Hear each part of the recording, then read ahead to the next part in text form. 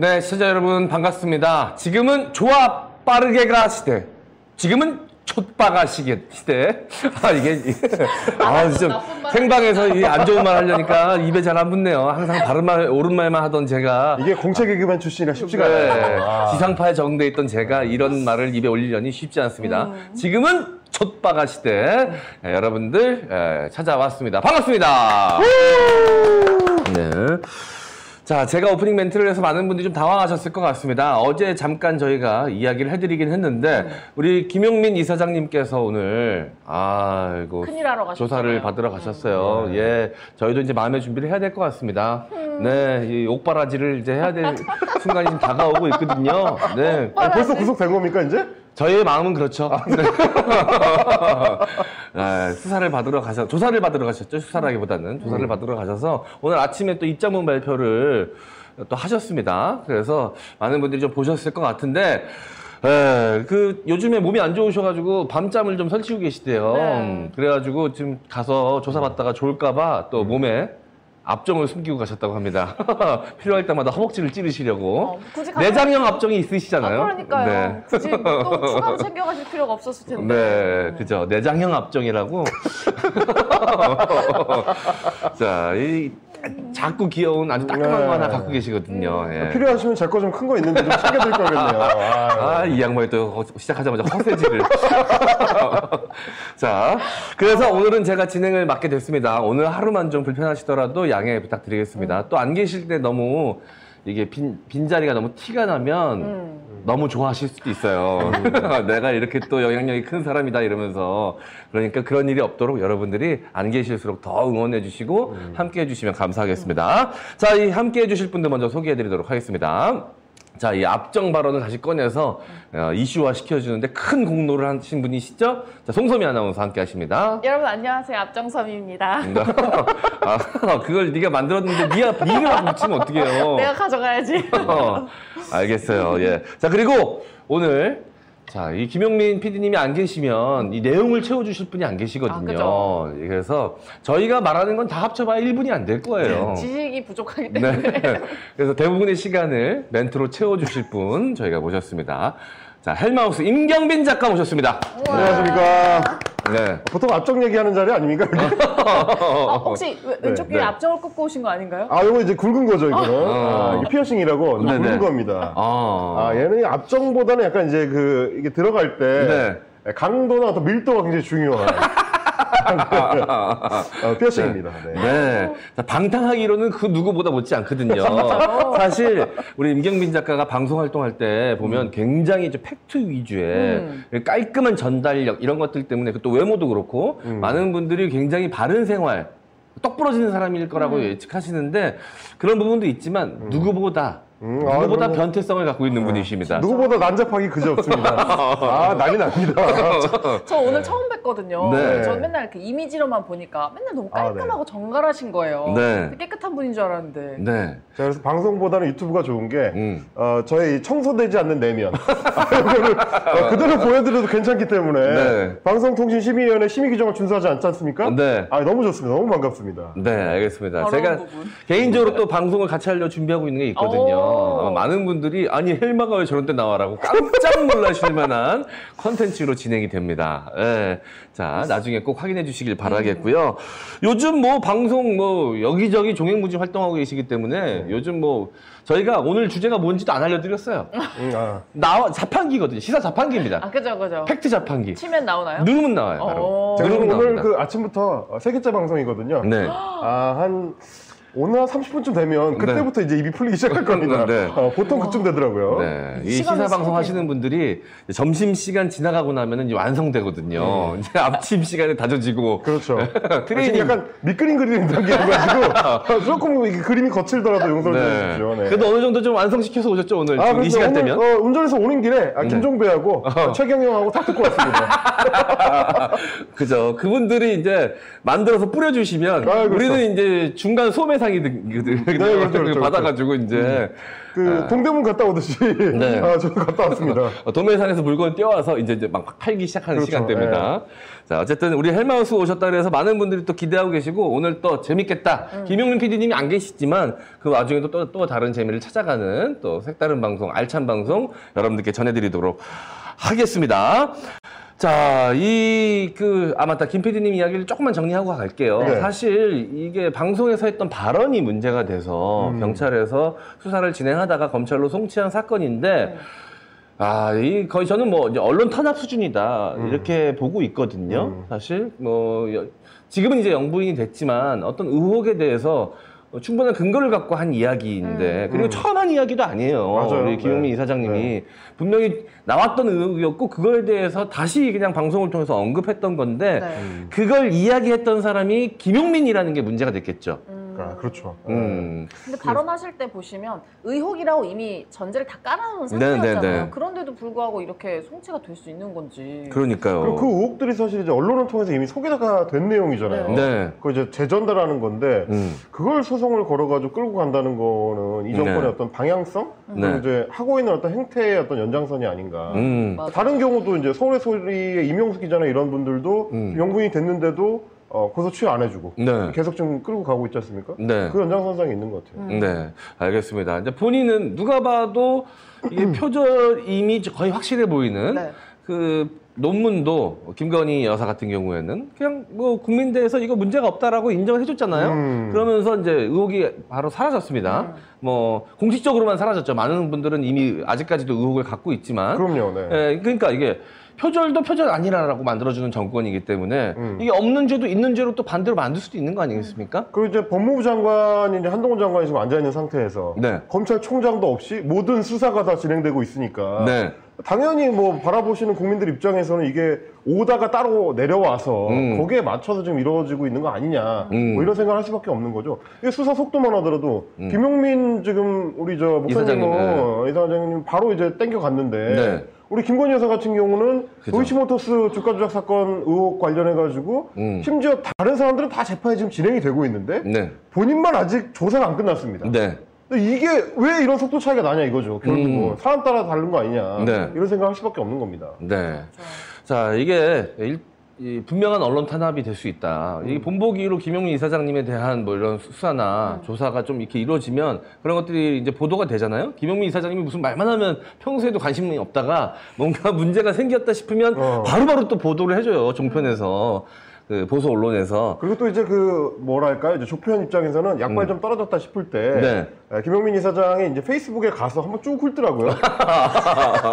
노다지입니다 거기. 많이 썼어. 이 양반이 또 많이 써요.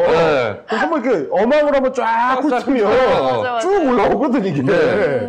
이게 평소에는 어망으로 흐르는데 좀 급하다. 뭔가 다른 이슈가 필요하다 그러면 전기로 지져요. 그럼 둥둥으로 잡을 게 많거든요. 그래서 오늘도 또 들어가시면서 입장문 밝히셨잖아요. 입장문 내용이 이거예요. 과거에 어떤 정권도 이런 짓을 못했습니다. 겁이 나서. 근데 여기는 겁이 없어요. 보통은 겁나서 못합니다. 안 그렇습니까? 대통령 임기 5년이 뭐가 대단하다고. 너무 겁이 없어요. 하는 거 보면은 이러고 또 이거 하셨는데 대선 때 봤던 멘트인데 이거.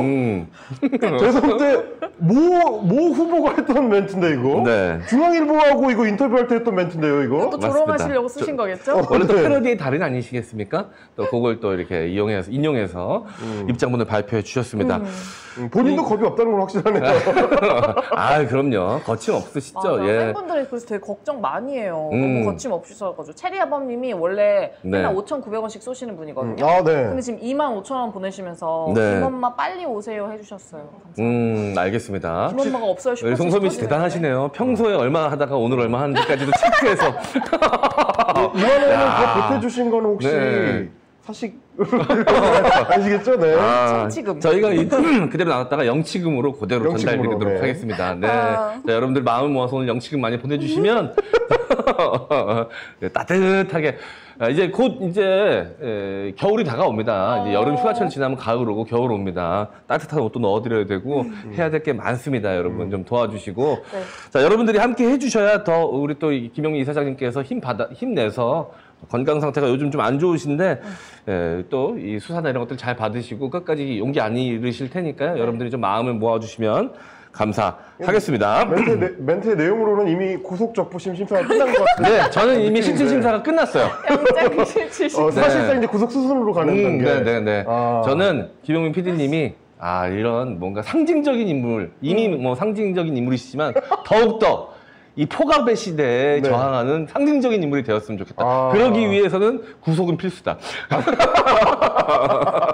한국의 아웅산 수치가 되어달라. 이런 지금. 네. 앞동산 수치가 되어달라. 네. 자, 농담입니다. 제 농담이고. 이제 언론 탄압이라고 제가 계속 말씀을 드렸는데, 제가 어저께 아주 위험한 이야기를 들었어요. 이게 그래서 제가 지금 방송에서 아직 뭐 말씀드리기가 좀 그런데 조심스럽게 아주 조심스럽게 말씀을 드리겠습니다. 저도 전해 들은 이야기다라는 사실을 밝히면서 뭐 작가분께 이야기를 들었습니다. 시사방송을 종편에서 하고 있는 작가인데 오창석 아니면 임경빈인데요? 네, 아니에요. 아니, 작가, 실제로 방송 작가. 근데 그 지침이 내려왔대요. 지지율 관련해서 보도 지침 비슷하게 내려왔답니다. 대통령실에서 전화를 받았대요. 뭐라고? 지지율 얘기하지 말라고. 이거 굉장히 좀 이게 저도 들은 얘기예요. 그 작가한테 들은 얘기이기 때문에 구체적으로 확인된 바가 아니라는 점을 다시 한번 말씀드리면서 근데 그분이 저한테 뭐 거짓말을 할 이유는 없거든요. 이거 진짜 그러니까 굉장히 좀 무게감이 있는 얘기라 조심스럽습니다. 저 진짜 과거로 회귀하는 느낌이지 않아요? 이게 지금 제가 어느 시대에 살고 있는지 모르겠어요. 그냥 애둘러서 좋게 얘기할 수도 있죠. 하지만 대통령실에서 그런 사안으로 전화를 한다는 것 자체가 이거는 분명한 언론 탄압으로 될 수 있죠. 실제로 처벌받은 사례가 있거든요. 이정현 전 새누리당 대표라고 그분이 이제 KBS 보도국에 직접 전화를 해가지고 세월호 참사 때 전화해가지고 이렇게 뭐 이런저런 그 뭐 시도를 했다가 그게 나중에 언론 탄압으로 해가지고 처벌을 받았거든요. 근데 이거 자칫하면 이런 거 걸립니다. 죄송한데 제가 말씀드려놓고 후회가 되는 게 저 김용민 이사장님이랑 동기로 들어갈 것 같습니다. 같이 제가 그 형님 어떻게 또 혼자 보냅니까? 같이 들어가서 내가 수발 들어야지. 누가 빵동기라고요? 빵동기. 빵동기. 같이 빵 먹는 사이. 알겠습니다. 제가 지금 댓글에 혼자 보내드리겠습니다. 말씀하신 작가 혹시 작가용이냐고. 네? 아닙니다. 아유, 아닙니다. 제가 뭐 여기저기 방송 다니니까 만나는 작가들이 많잖아요.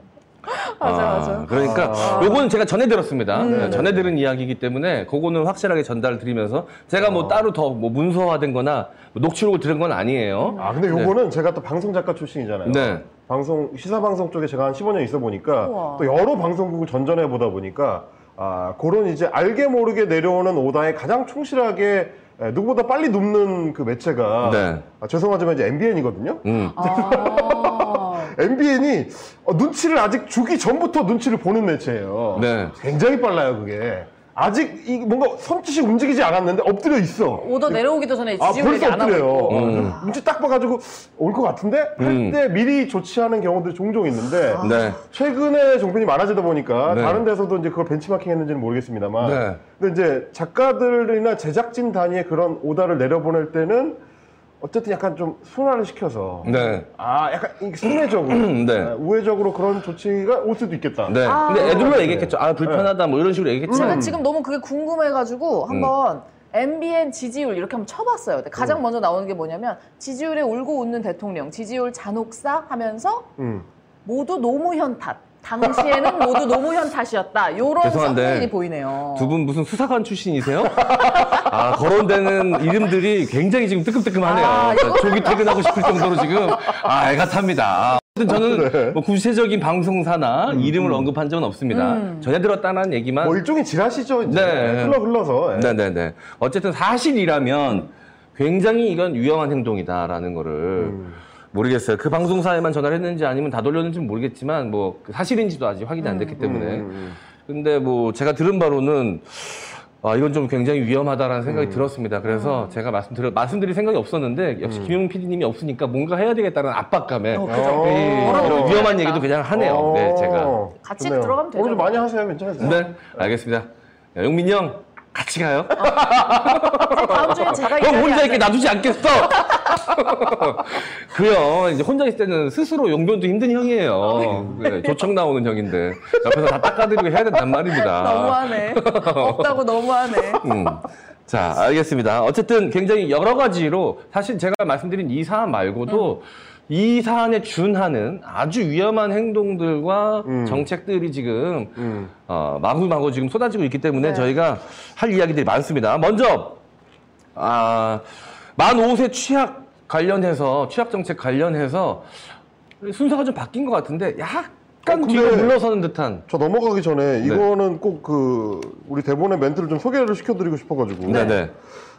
죄가 없어도 있다고 하는 거가 이제 이 정권에서 뭐가 어려운 일이겠느냐. 네. 하여간 검찰이 오창석 씨의 오줌빨만큼의 양심이라도 있기를 바란다. 네. 우리 작가님께서 이걸 써주신 것 같은데 만만치 않네요, 이 방송이.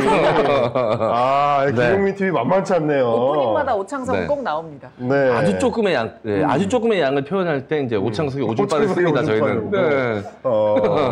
거의 묻어나는 수준이거든요. 제가 이제 방송 다른 데서 만나보면 오창석 씨가 그 김용민 TV에는 출연료를 별도로 받아야 될 것 같아요. 네. 일종의 저작권 개념으로 출연료를 받아야 될 것 같다고 강하게 항의를 하고 있습니다. 네. 자, 이게 아주 좋은 재료거든요. 없을 때 더욱 빛을 발하는 재료이기 때문에 저희가 끊을 수가 없습니다. 마약 창석이에요. 근데 방송 끝나고 나면 제가 늘 창석 오빠한테 너무 미안한 게 이 방송 끝나고 차에 딱 타서 라디오 딱 키잖아요. 꼭 오창석 작가가 KBS 라디오에 나오고 하고 있어요. 있죠. 정말 기가 간지러울 거예요. 늘 함께하고 있는, 영혼으로 함께하고 있는 우리 오창석 씨. 나중에 여기 CG로도 넣어드릴게요. 예. 자, 이 얘기를 넘어가야 될 것 같습니다. 윤석열 대통령의 만 5세 취약 정책 포기 선언에 가까운 발언이 나왔습니다. 사실은 뭐 빠르게 정책화하라라는 이 이야기를 했었었는데 족바가 정신. 네, 족바가 정신이었죠. 진짜 좋아 빠르게 가 정신으로 입각해서 빠르게 진행할 태세였었는데 살짝 물러서는 듯한 발언을 했습니다. 공론화를 지시했어요. 그렇습니다. 이건 좀 물러서는 듯한 모양새예요. 이거 뭐 사실 김용민 TV니까 이렇게 표현드리겠습니다. 진짜 개처럼 두들겨 맞았거든요. 정말 흠씬 두들겨 맞았습니다. 이틀 동안 정말 더 이상 정신을 차리지 못할 정도로 거의 전 매체 그리고 이제 진보 보수를 막론하고 거의 모든 시민단체 심지어 이제 유치원 연합회나 이런 이 시민단체들은 이런 조직들은 어쨌든 보수권하고 이제 상당히 좀 밀착돼 있었는데 거기서도 지금 난리가 날 정도로 이 정책에 대해서는 사실상 찬성하는 쪽이 거의 없는 상태로 두들겨 맞았습니다. 그러다 보니까 약간 좀 이거 아닌 것 같은 느낌이 들었나 봐요. 그래서 어제 나왔었던 얘기가 대통령의 지시라고 하면서 대통령실에서 나왔던 게 빠르게 공론화를 해라 라고 얘기했습니다. 이것도 또 빠르게 하라 하여튼 빠르게 공론화를 하라는 근데 공론화를 하라는 거는 우리가 지난 문재인 정부 때 많이 경험을 해봤었던 건데 공론화를 통해서 정책의 추진 여부를 결정하는 거거든요. 근데 정책을 추진할지 여부를 결정하기 전에 공론화를 해야 되는데 거꾸로 했어요. 하겠다고 업무보고를 해놓고 공론화를 한다 그러니까 뭐냐 이게 또 두들겨 맞았습니다. 오후에 두들겨 맞고 사회수석이 나왔죠. 이제 사회수석이 나와서 공론화를 한다는 거는 이제 의견을 들어보고 그거에 따라서 정책 추진을 안 할 수도 있다. 봤는데 국민 여론에 반대가 심하면 우리가 그걸 어떻게 추진하겠느냐라고 사회수석이 밝혀버렸습니다. 그러니까 그 전날 박순애 교육부 총리는 뭐라고 했었냐면 반대가 있겠지만 어쨌든 뚫고 추진할 수 있도록 최대한 노력을 해보겠다라고 밝혔었는데 대통령 수석이 나와서 아니라고 하니까 안 할 수도 있다고 하니까 박순애 부총리도 또 저녁에 말이 바뀌었습니다. 이거 뭐 백지화까지도 생각할 수 있는 요소가 있다. 이렇게 얘기를 해버리니까 그러면 3일 전에는 좋아 빠르게 가였는데 이틀 두들겨 맞고 바로 이거 접을 수도 있다. 이렇게 해버리니까 지켜보는 국민들 입장에서는 어떻게 하겠다는 거냐 이게 정책 추진을 이랬다가 저랬다가 이 부침개도 아니고 그냥 바로 뒤집을 거면 애초에 말을 왜 꺼냈냐. 아무런 정책적 소신도 없이 그냥 부총리가 대통령한테 들어가가지고 저 이거 하겠습니다. 그래놓고 뭐라고 욕을 먹으면 또 그냥 뒤집고 이게 지금 장관이 할 거냐 이런 얘기가 나오는 거죠. 그 사립유치원 연합회에서 공식 성명을 발표를 했는데 거기에 이런 표현이 있더라고요. 이럴 줄 알았으면 지지 안 했다. 그 얘기는 원래 지지를 했었다는 얘기 아니겠습니까? 그렇죠. 지난 대선 때 공식 지지 선언을 했었으니까요. 그러니까요. 실제로. 지지 선언을 했었던 이 세력들조차도 지금 이제 손절각이 빠르게 이루어지고 있다. 뭐 이렇게 좀 볼 수가 있을 것 같고. 그러니까 이게 사실 정책 추진에 있어서 제가 요즘 방송 나가면 자주 윤석열 정부에 대해서 얘기하는 게 뭐냐면 정책 추진이라는 건 역사성하고 연속성이 굉장히 중요한데 그 정책이 왜 여기까지 오게 됐는지를 같이 살피지 않으면 정책을 추진할 때 이 악위를 맞추기가 좀 어렵다라는 네. 얘기를 드렸어요. 왜냐하면 행안부 내에 경찰국을 만들겠다는 그렇죠. 정책도 사실은 30년 전에 역사적인 맥락이 있거든요. 네. 경찰청을 그때 내무부에서 분리를 해가지고 따로 이 독립성을 줬었던 이유가 있고 맥락이 네. 있고 그 역사가 있는데 그걸 무시하고 다시 행안부로 집어넣겠다. 이러니까 지금 난리가 난 거고. 네. 이 정책도 마찬가지입니다. 30년 전부터 사실은 연령을 좀 하향하자는 얘기가 정치권에서 꾸준히 나왔는데 네. 안 된 이유가 있거든요. 네. MB 때는 실제로 정책을 구체적으로 추진하려는 움직임을 했다가 엎어졌고 그 뒤로 이제 유치원하고 보육정책을 합치는 유보통합정책 네. 이걸로 이제 전환하거나 아니면 누리과정이라고 해가지고 5살 때부터 무상교육으로 해가지고 이제 아예 그냥 공공교육 시스템으로 집어왔잖아요. 네. 가져왔잖아요. 그 이유가 결국은 이거 연령 하향 조정하는 게 너무 무리수가 많기 때문에 네. 그걸 대신에 추진했던 정책들이 따로 있는데 이 연속성이나 정책의 역사성을 무시해버리니까 네. 갑자기 팍 튀어나오고 이렇게 되는 문제가 있다. 이 부분을 좀 지적을 드리는 거죠. 그리고 사실은 이거를 정부가 막 이렇게 바꿀 수 있는 게 아니거든요. 네. 그러니까 초등학교 입학 나이가 법으로 딱 정해져 있어서 입학 나이를 낮추려면 국회에서 법을 바꿔야 된단 말이에요. 맞습니다. 네. 근데 그냥 자기가 미리 뱉어버리면 어떡해요. 법 네. 제정 논의도 안 됐는데. 그래서 너무 궁금해가지고 다른 나라 걸 좀 찾아봤어요. 네. 다른 나라 도시 몇 살인가. 근데 OECD 회원국이라고 보통 얘기하잖아요. 근데 38개국 중에 우리나라처럼 만 6세인 곳이 가장 많고 최근에 네. 좀 트렌드는 초등학교 선생님들한테 물어봤더니 그럴 바에야 유치원을 차라리 의무 교육에 포함시켜라. 그렇죠. 그게 아니면 우리 선생님들만 지금 우리가 교육을 해야 되는데 보육을 하게 생겼냐. 네. 이렇게 지금 들고 일어나고 있거든요. 네.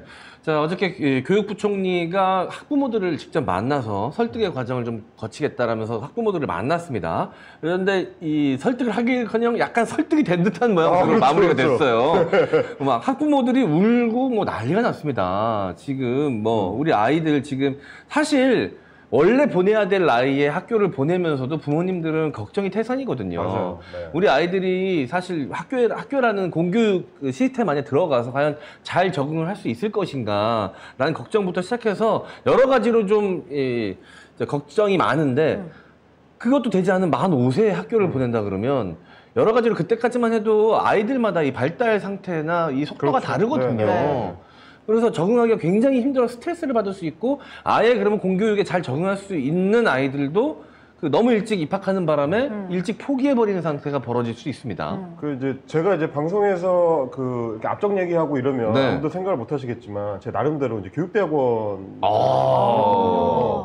저도 이제 논문은 못 쓰고 우리 네. 김건희 여사처럼 이렇게 베껴 쓸 수는 없어가지고 논문 잘 발급해 주는 데 있는데. 제 친구가 300주면 자기가 써준다고 하더라고요. 네네네. 차마 그거는 못 하겠어서 저는 이제 졸업시험만 보고 수료만 하고 이제 논문은 못 썼는데 네. 어쨌든 학기는 5학기 꽉 채워서 다녔습니다. 네.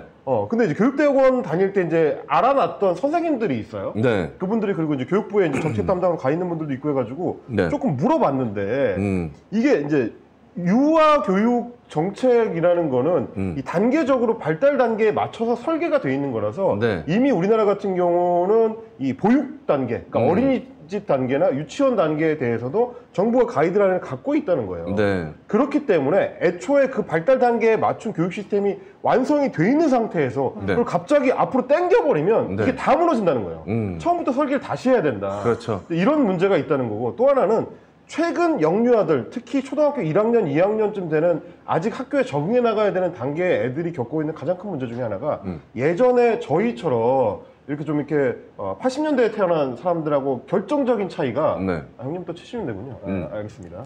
그냥 넘어가시면 돼. 자연스럽게 넘어가시면 되는 얘기를 지금 70, 굳이 왜 80 집이신지 모르겠습니다. 네. 결정적인 차이가 요즘 아이들은 접하는 매체가 워낙에 좀 다양해지다 보니까 네. 놀이문화가 저희 때랑 다르대요. 그렇겠죠. 그러니까 영유아 단계에서 놀이문화가 중요한 이유는 놀이를 같이 하면서 사회화 과정을 거치게 되는데 그렇죠. 다양한 사람들을 만나고 다양한 친구들을 만나고 거기서 이제 싸우기도 하고 충돌하기도 하고 화해하기도 하고 뭐 더 재밌는 걸 서로 연구해서 찾기도 하고 뭐 어디 멀리 좀 이렇게 떠나기도 하고 자기들끼리 네. 이런 과정을 거쳐서 사회화가 되기 때문에 학교에 와서 적응하기가 상대적으로 좋은데 네. 요즘은 혼자 노는 경우들이 많고 휴대폰이나 뭐 게임이나 이런 걸 통해 혼자 노는 경우가 많고 애들이 접하는 사회의 범위가 좁다는 거예요. 그래서 애들이 신체적으로는 발달이 빠른데 정서적으로 사회적으로는 발달이 상대적으로 늦어졌대요. 예전에 비해서. 그러니까 지금 교육부가 내세우고 있는 그런 어떤 이유가 안 맞는 거야. 네. 요즘 애들의 발달 단계가 빠르기 때문에 1년 당겨도 된다는 게 애초에 안 맞는다는 거예요. 현장이랑 완전히 괴리된 얘기라는 거예요. 그래서 이게 도대체 연구한 상태로 추진하는 정책이 맞느냐라는 얘기가 네. 이 교육정책 연구자들한테 나오는 겁니다. 그러니까요. 그 누구 하나도 사실 찬성하는 사람이 주변에 없습니다. 실제로 뭐 여론조사를 지금 실시할 거라고 하는데 결과는 뭐 불보듯 뻔한 것 같고요. 사실 개혁정책이라 함은 많은 찬성하는 여론을 좀 뒷배로 해서 그들을 믿고 일단 밀어붙이는 거거든요. 근데 이거는 개혁이라고 할 수가 없는 게 반대가 태반이야. 반대가 태반이야. 도대체 왜 냈는지 모르겠어요. 그러니까 이유를 모르겠어. 그 교사 커뮤니티에서는 그래서 오늘 용산 대통령 집무실 앞에서 전교조 주관 만 5세 취약 저지 집회 예정돼 있다고 하거든요. 이거 댓글 같은 거 보면 선생님들 다 다신 댓글이거든요. 네. 휴가 중이라면서 왜 자꾸 지시를 하냐. 네. 휴가를 즐겨주세요, 부디. 대통령님 아무것도 안 하는 게 도와주시는 겁니다. 네. 라고 얘기하고. 이게 M장님이 좀 전에도 왜 추진한 정책인지 모르겠다고 말씀하셨는데 네. 저도 그래서 기왕 이제 김엄마 안 계신 김에 네. 뭐 한 가지 던져드리자면 이건 저의 이제 순수한 추측인데 네. 원래는 정책을 추진할 때 이 단계와 과정이 있거든요. 네. 특히 공무원들은 이 규정과 순서를 어긋나서 뭘 추진하는 거를 극도로 싫어합니다. 네. 왜냐하면 책임을 져야 되거든요. 보통 그 루틴을 따라가요. 예를 들면 이런 겁니다. 정부가 출범한 초반에 굉장히 중요하고 사회적으로 논란이 많을 수 있는 정책을 추진할 때는 1번으로 참조하는 게 새 대통령의 대선 공약 중에 그게 있느냐. 이 여부를 1번으로 봅니다. 그렇죠. 그래야 자기가 책임질 일이 없지. 대통령 거니까. 그 다음에 두 번째는 뭐냐면 인수위 단계에서 논의가 된 정책이냐. 그리고 그게 국정 그 추진 정책 그 120개 이번에 나온 네. 거 그거에 국정 과제에 포함이 돼 있느냐 여부 이걸 다 따져야 돼요. 네. 그래서 따졌을 때 다 있었다라고 하면 자신 있게 내미는 거죠. 네. 업무 보고 들어갈 때 우리 장관님 그 결제 파일 안에다가 딱 집어넣을 수 있어요. 왜냐하면 네. 대통령이 공약을 했고 인수위 단계에서 논의가 됐고 국정 과제로 채택이 됐어. 네. 그럼 이거 해야 되는 거죠. 네. 그러니까 업무 보고에 집어넣을 수가 있어요. 근데 그게 없이 이거 공약도 아니었고 인수위 논의도 안 됐고 국정과제도 없는데 네. 갑자기 업무 보고할 때 그게 등장했다? 네. 있을 수가 없는 일입니다. 그러니까 제가 추측하기로는 교육부 내부에서 특정 공무원급이나 네. 혹은 박순애 장관은 교육정책 전문가가 아니거든요. 네. 행정학자예요. 네. 이 사람 교육정책 몰라요. 교육부 차관도 교육정책 전문가가 아닙니다. 네. 차관보도 아니에요. 그러니까 수뇌부급에서도 이 정책을 잘 알고 추진하려는 의지가 있을 수 있는 사람이 없어요. 그럼 도대체 누구냐? 네. 범인은 한 명이지. 독대를 했으니까 네. 교육부 장관하고 차관하고 그리고 사회수석만 들어가서 대통령하고 딱 만나고 좀 나왔는데 네. 추진하랍니다. 이게 나왔잖아요. 네. 그럼 누가 나왔겠어 이게? 저의 의심은 네. 이 업무보고 파일 안에 들어가 있지 않았을 가능성 네. 들어갔는데 대통령이 오다를 내렸을 가능성 혹은 업무보고에 들어갔다고 치더라도 네. 업무보고를 준비하는 과정에서 대통령실에서 오다가 내려와서 집어들어갔을 가능성 저는 이게 가장 가능성이 높은 것 같아요. 왜 갑자기 생뚱맞게 이게 나왔느냐. 네. 있을 수가 없는 일이고 네. 이유가 필요가 없는 건데 들어간 이유는 아마도 좆바가 그 자신. 자신이 아닐까. 본바가가. 본바가가. 네. 본인의 어떤 주체적인 의지를 가지고 이거를 집어넣은 것이 아닐까. 그럼 자기가 뱉어놓고 이슈가 되니까 갑자기 또 발을 확 바꿔버렸다는 거네요. 그랬을 가능성이 있는 거죠. 네, 알겠습니다. 어쨌든 윤석열 대통령의 의중이었다 하더라도 그 이유를 저희가 짐작해보기가 너무 어려워요. 네. 너무 얼토당토하는 정책이기 때문에. 그래서 이제 어제 김용민 이사장님도 잠깐 언급을 했지만 이거를 약간 무속에서 찾으시는 분들도 계세요. 숫자 5에 꽂혀서 그렇다. 5에 숫자 5에 꽂혀서. 다 5에 맞추겠다. 그럴 수 있죠. 네. 그분 어디 방문하실 때도 이제 5일 좋아하시더라고요. 숫자도 돈 줄 때도 5에 맞춰주잖아요. 네. 그래서 그것도 이제 5에 5살에 꽂히신 거다. 이게 막 오죽하면 지금 막 보시는 분들도 연주킴님도 얘기하는 게 이거 혹시 경찰국 덮으려고 그러는 거 아니냐고. 네. 아니 뭐 그런 이야기도 말도 안 되는 이슈니까요. 사실 뭐 최근의 이슈만 가지고 따져봐도 사실 갈등을 통해서 뭔가 윤석열 대통령이 국정 운영 능력을 보여주려고 하는 성향을 보입니다. 그 전에 이제 대우조선해양 노조를 향한 탄압. 네. 사실 그렇죠. 얕잡아 본 거지. 얕잡아 본 거죠. 네. 내가 한번 이렇게 살짝 겁주면 바로 깨갱할 줄 알았지. 근데 사태가 그렇게 흘러가지 않았죠. 그래서 최악체인 줄 알았던 노조가 이렇게 쉽지 않네. 국민적 여론이 이렇게 안 따라주네. 그 다음으로 만만한 건 누굽니까?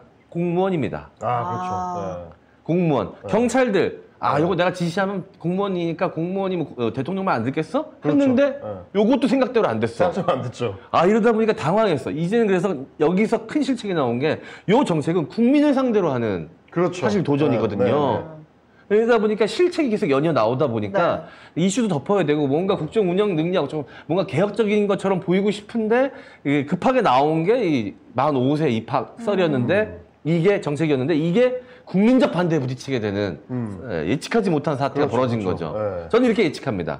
분석을 합니다. 그러니까 한산도에서 빠져나와가지고 이제 한옥선들을 만나게 된 네. 하객진을 만나게 된 거죠 이게. 그렇죠. 바닥의 성 만나게 된 거죠. 큰일 났다 그러는데 아씨 거북선까지 나오네. 자, 예. 이런 경우인 것 같고. 자, 우리 주변에 이제 일본 국적을 갖고 있는 유일한 사람이 있지 않습니까? 네, 거의 없다라는 일본 사람이 한 명 있습니다. 아, 거북선이 나올 때 눈물을 흘리며 졌다. 아씨. 거의 일본인. 거의 일본인. 네. 그래서 예. 망연자실했다라는 후문이 있더라고요. 아니, 사실 대통령한테 좀 그런 조언을 드리고 싶은 게 이 양반이 지금 대통령 된 지도 얼마 안 됐지만 정치인이 된 지도 얼마 안 돼가지고 지금 M장 설명하신 것처럼 정치를 너무 쉽게 보는 것 같아요. 이게 그러니까 이것도 역시 마찬가지로 저의 이제 상상입니다만 검찰 때 근태가 어땠을지 우리가 대충 짐작이 가능하잖아요. 아마 이제 전날 잔뜩 마셨을 것이고 새벽까지 막 달리고 2차, 3차, 4차 가고 그리고 새벽에 늦게 아크로비스타 이제 가서 물 많이 마시고 자다가 한 10시쯤 일어나겠죠. 그래서 이제 검찰청에 출근을 한 11시쯤 할 겁니다. 이런 분들은 이제 해장하고 출근하신 다음에 꼭 뭘 하시냐면 그 이제 책상에 올려져 있는 신문을 봐요. 조중동 이렇게 해가지고 이제 신문 위에 세팅돼 있었을 거 아닙니까? 그 이제 자기 이제 일해야 되는 책상 말고 꼭 그 티테이블에 앉죠. 이런 분들 소파 이렇게 푹신한데 딱 앉으면서 조선일보 딱 펼치면서 아 정치를 이따위로 하면 안 돼 이거. 논평을 또 겁나 하는 사람들이 있어요. 신문 보면서 야 내가 해도 이거보다 잘하겠다. 야 이걸 못 치고 들어간단 말이야. 이건 바로 치고 들어가서 조금 빠르게 해야지. 라고 비평하던 가닥으로 봤을 때는 자기가 권력만 딱 잡으면 빡 추진해가지고 다 막 싹 쓸어버리고 막 하고 싶은 거 다 추진하고 이렇게 할 수 있을 줄 알았죠.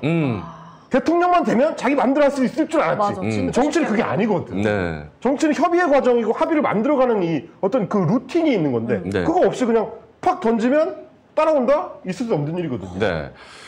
제가 이제 그거는 검찰 때보다 지금 일을 더 많이 안 하시는 것 같아요. 그때는 신문이라도 보셨지. 지금은 그냥 빈정이 보시고 막 뉴스로 장마 오는 거 알고 오늘 비 오는 거 어떻게 아셨을지 모르겠어요. 걱정됩니다.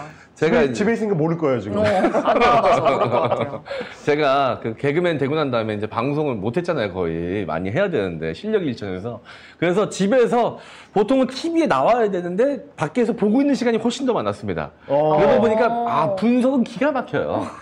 저기서 저런 멘트 치면 안 되지. 그렇죠. 아니야. 그렇죠. 그래서 분석의 달인이 됩니다. 유재석 다 됐네. 뭐 이제 끝났네. 그래서 뭐 나가기만 하면 나는 뭐 빵빵 터칠 것 같은 막 기분이에요. 근데 막상 딱 방송 나가면 꿀먹은 벙어리 되거든요. 맘처럼 안 되지. 팟캐스트로 이제 제가 이쪽 바닥에 이제 처음 입문을 해가지고 한 3년을 제대로 된 멘트를 못하고 헤맸습니다. 어디만 나오면 악플 세례였어요. 그만큼 많이 능력이 일천했죠. 근데 분석은 달인이야. 내가 하면 다 잘할 것 같아. 그런 시기가 저도 있었습니다. 근데 대통령을 그렇게 하면 안 되죠. 그럼요. 지금 배우셔야 되는 시기고 공부해야 되는 시기다. 이제 임기 중에. 대통령을 임기 중에. 그럼 좀 배웠다 싶으시면 끝나겠네요. 그렇죠. 근데 한번 배우고도 그러니까 이제 6학년 이제 시작인 거니까 끝났을 때도 아직 졸업할 때가 안 될 겁니다. 안타까운 심정이고요. 알겠습니다. 자, 그럼 이 이슈는 이렇게 좀 정리를 하고요. 다음은 이제 김건희 씨의 국민대 박사 논문 관련된 논란이 파장이 점점 더 확산되고 있습니다. 그렇습니다. 자, 국민대에서 문제가 없다라고 이야기를 했는데 이 설명도 좀 많은 분들이 납득하기 어려운 설명이었어요. 문제가 있으나 큰 문제가 아니다. 그렇죠. 뭐 이런 한마디로 요약하자면 이거였습니다. 그 다소간의 인용이 있고 다소간의 인용 누락이 있으나 그 자체로 논문을 취소할 수준에까지는 이르지 못하는 걸로 보인다. 이렇게 지금 설명을 하고 있는데 어제 이제 KBS에서 그 통렬한 기사를 하나 냈더라고요. 뭐 다 좋은데 누가 이 결정을 했는지를 좀 알려달라.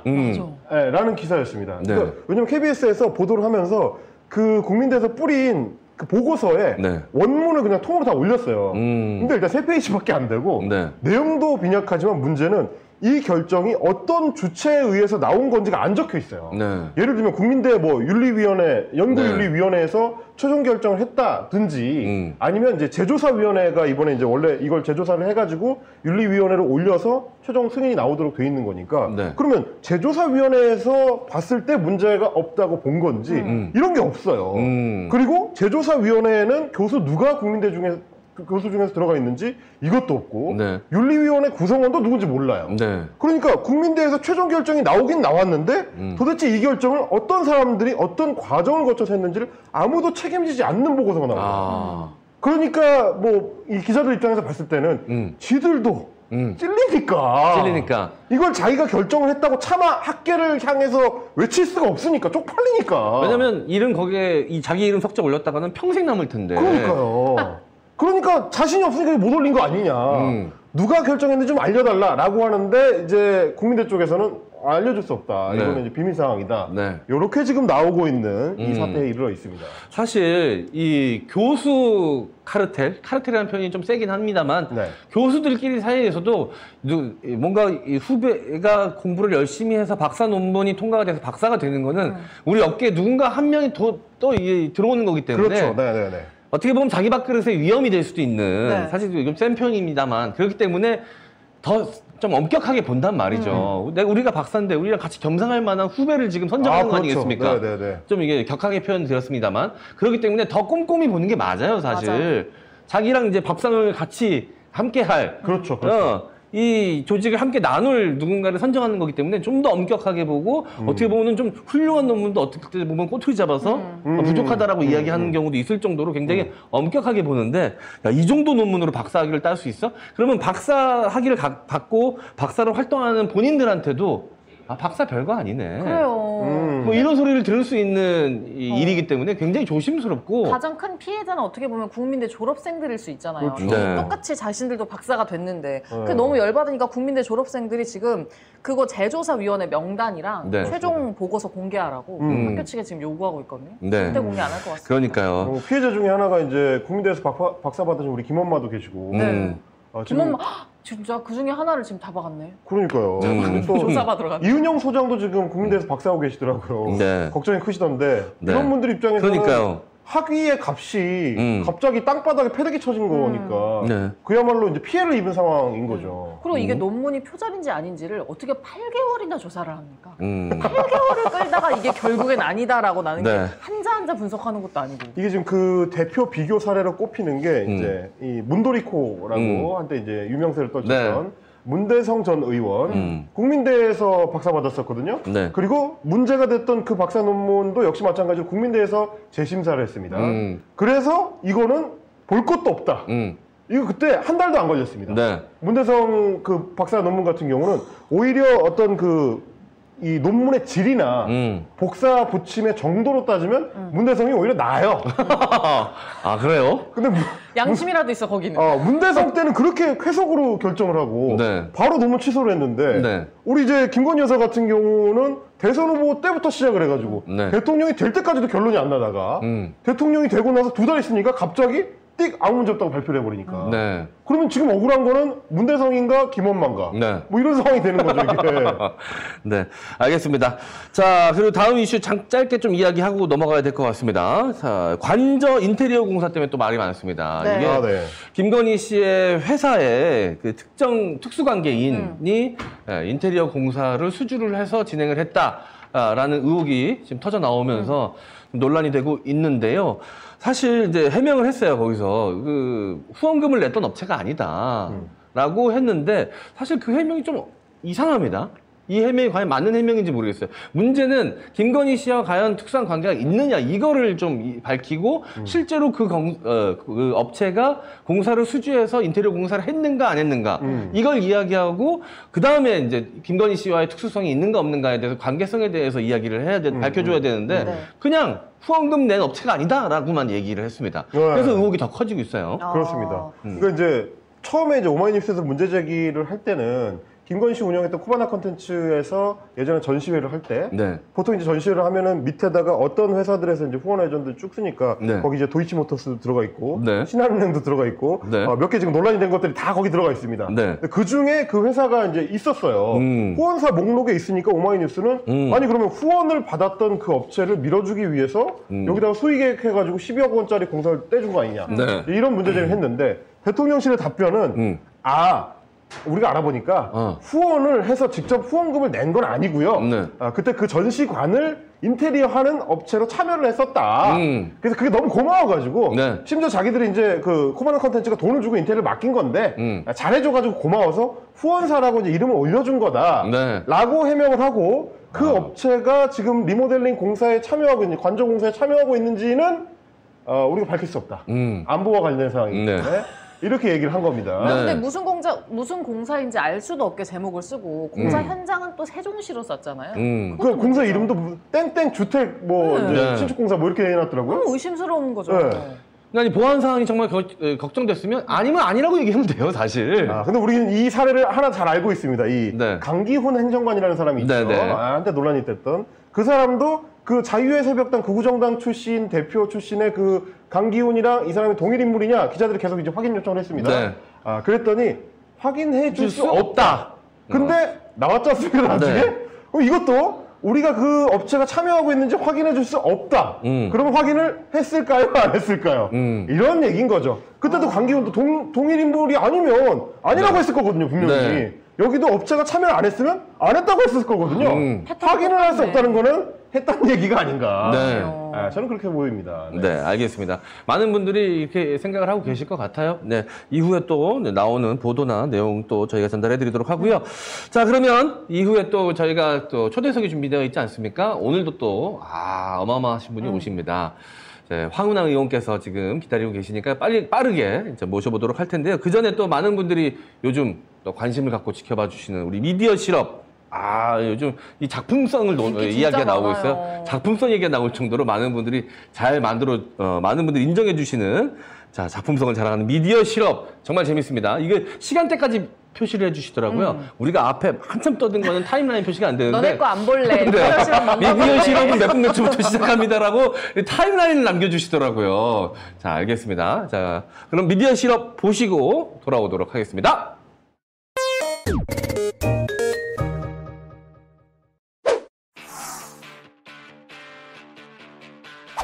한국행정학회뿐만 아니라 한국정치학회도 장관님 논문에 대해 영구부정 판정을 하고 논문 제출 금지 처분을 했었어요.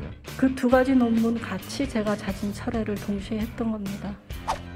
그런데 자진 철회 사실이 아닙니다. 이 문서는 표절 심사를 받게 된 박 장관이 정치학회에 냈던 소명서입니다. 한마디로 요약하면 부디 논문 게재를 취소하지 말아달라고 읍소하는 내용입니다.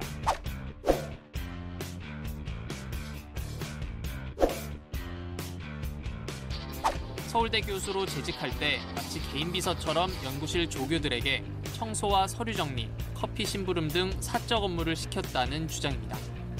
바닥 걸레질을 해치워야 됐고, 쓰레기통 비웠고, 그리고 약간 물건을 쓰시고 제자리에 두시는 분은 아니셔서 원래 있던 위치를 기억해서 어떤 물건 어디에 두고. 사적 업무를 견디다 못해 한 달 만에 그만뒀다는 증언도 나왔습니다.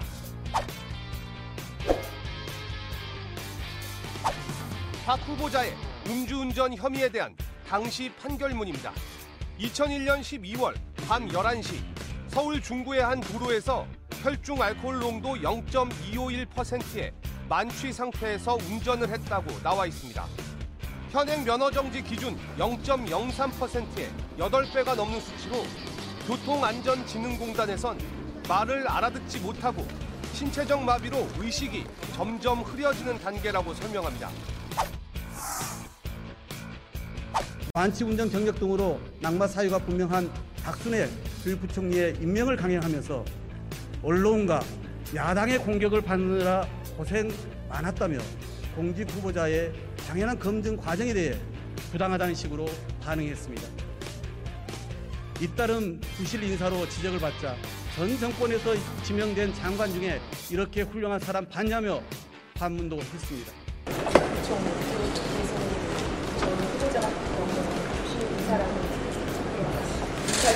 지금 전 정권에 그 지명된 장관 중에 이렇게 훌륭한 사람 봤어요? 또 다른 분. 대통령님, 저희가 인사 취재를 하게 되면 가장 많이 듣는 말이 인사는 대통령이 책임을 진다 이 말입니다. 그렇습니다. 지금 이 반복되는 문제들이 충분히 논쟁이 가능한 것들이 많았거든요. 이게 다른 정권 때하고 한번 비교를 해보세요. 사람들의 관심이나.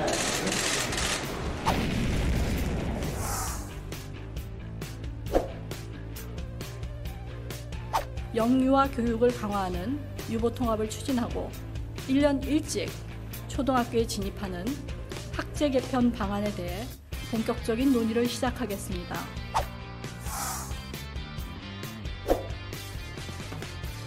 말이 안 된다고 생각이 들었고 학교 시간에 저희는 계속 맞벌이 생활을 하는데 그 돌봄이라던가 그런 시간은 어떻게 나라에서 책임져 줄 수 있을지 잠도 못 잤어요. 다 너무너무 걱정이 돼서 저희 아이는 진짜 딱 그때거든요. 학교 폭력으로 이어질 수도 있는 건데 그런 것들은 좀 생각들을 하셨는지 대안은 있는 건지 모르겠고요. 아이들의 인생이 걸린 문제라며 조기 입학안을 철회하라는 국민청원까지 나왔고 학부모와 교사들이 모인 13개 교육단체에선 대통령실 앞 기자회견을 예고했습니다.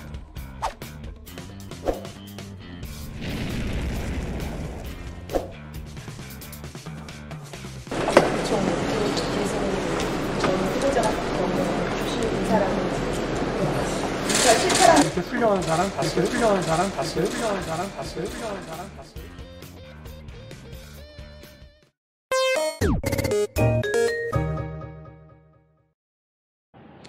네, 미디어 실업 보고 오셨습니다.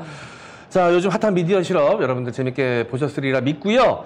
자, 저희가 이제 또 우리 지금은 족바가 시대 계속해서 방송될 수 있게 도와주시는 우리 광고업체 광고 진행하고 초대 손님 모셔보도록 하겠습니다. 자, 제가 가장 최애하는 이 퀵킷의 메뉴 중에서 가장 최애하는 떡볶이가 오늘 또 돌아왔습니다. 전에 우리 한번 먹었었잖아요, 이거. 정말 맛있죠. 더 맛있어진 것 같아. 네. 우리 이사님이 조리 실력이 점점 늘고 있어. 네. 저번보다 저번에도 맛있었는데 더 맛있어졌어요, 지금. 살짝 맛을 봤는데. 자, 우리 송소미 씨가 좀 읽어주시죠, 먼저. 저희는 먹고 있겠습니다. 우리는 먹을 테니 너는 읽어다오. 그래서 저는 미리 미디어 실업을 떡볶이 먹으면서 봤어요, 여러분. 퀵하게 이탈 수 있는 제품, 맛은 그 기대 이상입니다. 말랑하고 굉장히 쫄깃한 추억의 밀떡볶이를 김용민닷컴에서 만나실 수 있습니다. 퀵킷 밀떡볶이, 보통 맛, 매콤한 맛인데요. 아마 제가 먹는 건 매콤한 맛 같아요. 두 분은 어떠세요? 보통 맛, 매콤한 맛? 저는 좀 순한 맛인 것 같은데? 저도. 네. 순한 맛이에요? 네. 아주 맵지 않은. 네. 제 건 약간 매콤한 맛인데 약간 매운 느낌, 딱 학교 앞 떡볶이 그 맛이거든요. 2인분 구성이라 굉장히 넉넉하고요. 쫄깃한 밀떡, 그리고 잡내 없는 어묵, 분말 스프, 딱 이렇게 세 가지 간단한 구성이라서 조리하시기 진짜 편해요. 맛이랑 편리함이 보장이 돼 있고 냉동 떡을 자연 해동한 뒤에 잘라도 되고 이렇게 꼬치에 끼워도 되고 납작 어묵 넣고 깔끔한 분말 스프를 탈탈 털어서 그냥 한 번만 이렇게 한 소끔 끓인다고 하잖아요. 그러면 진짜 매콤하고 달달한 떡볶이가 완성이 됩니다. 네. 여기다가 뭐 더 드시고 싶으신 분들은 뭐 대파나 소시지나 라면사리, 뭐 계란 이런 거 넣으셔도 되고 떡볶이 넣을 때 주로 뭐 넣어 드세요? 저는 이제 파 썰어가지고 넣으면 향이 좀 확 살아나거든요. 맞아. 그래서 이제 해먹고 요즘은 이제 그 칵테일 새우 냉동으로 나오는 거. 네. 그런 거 살짝 넣으면 또 풍미가 좀 다릅니다. 맞아. 너무 맛있어. 용민 형도 이렇게 드실 것 같은데 저는 고기 넣어 먹습니다. 근데 그거 맛있어 진짜. 맛있어요? 고기 떡볶이 안 먹어봤어요? 맛있어. 불고기 같은 거 넣어도 맛있어요. 아, 그래요? 요즘 불고기 막 떡볶이. 오징어도 넣고 막 별거 다 넣잖아요. 그러니까 떡볶이 완전. 네. 이거는 지금 제가 먹은 건 매운맛인데 네. 완전 속이 뒤집어질 정도의 매운맛은 아니고 그냥 매콤한 정도? 가격은 보통 맛, 매콤한 맛 해서 한 개가 2인분이에요. 7,890원. 그리고 2개 하면 25% 할인이 들어가서 12,670원입니다. 네. 떡볶이 하나만 구매해도 무료 배송입니다. 네, 제가 떡볶이를 진짜 좋아하는데 아마 떡볶이 마니아 분들은 공감하실 겁니다. 진짜 떡볶이를 좋아하시는 분들은 쌀떡볶이보다 밀떡볶이를 더 좋아해요. 그렇죠. 이 식감 때문에. 쫄깃한 식감. 제가 맵찔인데 떡볶이는 매운 걸 먹습니다. 제가 진짜 맵찔이거든요. 제가 또 파주에서 둘째가랑 서러운 맵찔이거든요. 네. 얘는 진짜 먹을만하네요. 네. 왜냐면 맵지 않고 약간 달콤한 맛이 이제 마지막에 나오면서 네. 먹기 되게 편하게 돼 있어요. 네. 자, 그리고 매운 거 좀 너무 두려우신 분들, 사실 이거 맵지 않아서 드실 수 있는데 혹시라도 걱정되시는 분들 먹는 방법이 있어요. 뭐요? 입술로 양념을 밀어내면 됩니다. 김용훈 PD 없으니까. 더러워. 하고 마지막에 양념을 닦아주면 돼요. 양념을 밀어내고 먹으면 됩니다. 맛있나요? 맛있죠. 옛날에 김치 이렇게 그 양념 이렇게 발라 먹는 것 같은데. 이거는 한 12살쯤에 하다가 어머니한테 이제 등판 맞는 거거든요. 그렇죠. 오전까지는 엄마가 물에 헹궈주거든. 근데 퀴킨 밀떡볶이는 이 소스가 전 너무 맛있어서 밀어먹기 아까워요. 진짜 너무 맛있어. 진짜 맛있다. 자, 진짜 맛있죠? 여러분들 퀴퀴 밀떡볶이입니다. 이 족박하실 때 여러 가지로 좀 제가 재밌어하고 애정하는 방송인데 이 광고 시간이 정말 기다려지는 방송은 잘 없거든요. 왜냐면 실제로 이렇게까지 다 먹을 수 있는 방송이 잘 없어요. 그러니까요. 저는 점심 안 먹어도 될 것 같은데요. 저희 맨날 이 방송하면 점심 안 먹어요. 자, 이게 또 우리 김용민 TV의 정체성 아니겠습니까? 먹는 거에 한해서는 진심이에요. 그럼요. 대충 광고하지 않습니다. 그런 면에서는 이제 대통령 어떤 국정 운영 철학과 함께하는. 그렇죠. 지금 그죠? 점심시간이라 다 배고프실 텐데. 강추. 자, 여러분 떡볶이 좋아하시는 분들 많이 계실 겁니다. 대한민국 국민 간식 아니겠습니까? 시켜 드시려면 떡볶이도 요즘 제가 떡볶이를 먹고 싶어가지고 혼자 주문했는데 이게 최저 주문 금액이 있기 때문에 이것저것 부수적으로 많이 시켜야 돼요. 맞아. 그래서 혼자 떡볶이 얼마나 먹겠어요. 딱 먹고 싶은 양만 시킬 수가 없으니까 주문하다 보면 3만 원이 훌쩍 넘어가. 배달비까지 합쳐서. 맞아. 자, 얼마나 돈이 아깝습니까? 근데 또 남으면 이게 식으면 맛없으니까 또 아깝게 버리는 경우도 생기고 그러는데 이렇게 퀴킷 밀떡볶이 세트 주문하시면 혼자 먹을 양만 딱 조리해서 먹고 나머지는 냉장고에 넣어놨다가 나중에 또 드실 수가 있으니까요. 여러분들 많은 이용 부탁드리겠습니다. 남은 거 다 먹고 저희 광고 마무리할게요. 저는 완식. 나 원래 용민 형이 떠들고 내가 앞에서 먹거든요. 그러니까 저는 멘트를 최소화했더니 혼자 너무 빨리 먹어버렸네요. 네. 떡볶이는 언제 먹었던 맛있다. 너무 우리 맛있다. 점심 안 먹어도 되겠다 진짜로. 네. 자, 이제 퀴킷의 밀떡볶이 많은 이용 부탁드리겠습니다. 자, 그러면 다음에 저희가 또 특별한 영상을 하나 준비를 했는데요. 우리 김건희 여사가 또 박사학위를 유지하실 수 있게 됐는데 이게 얼마나 기쁜 소식입니까? 그래서 사회 각계각층에서 축전을 보내주셨습니다. 네, 축하드린다고. 축하드린다고? 네, 그래서 저희가 그 축전 영상 준비했으니까요. 보고 오시죠.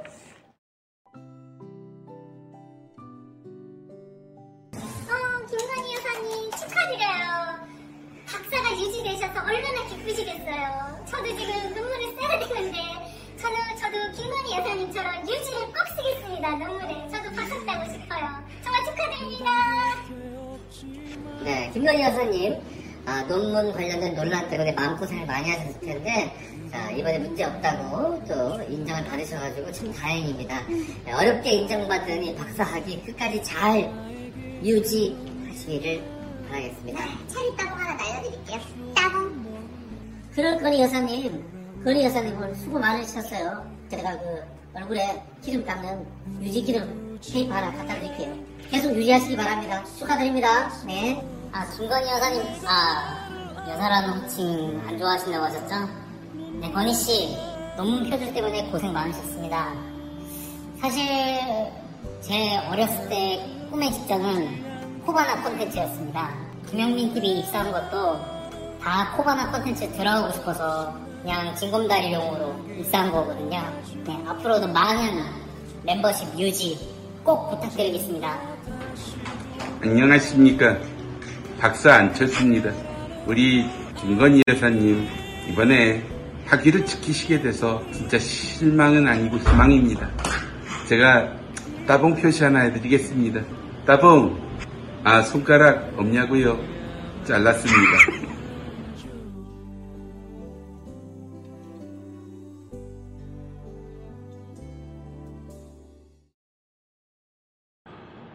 네, 자 김건희 박사님의 박사학위 유지를 축하드리는 축전 영상 함께 보고 오셨습니다. 자, 이제 오늘의 초대 손님 소개해드리도록 하겠습니다.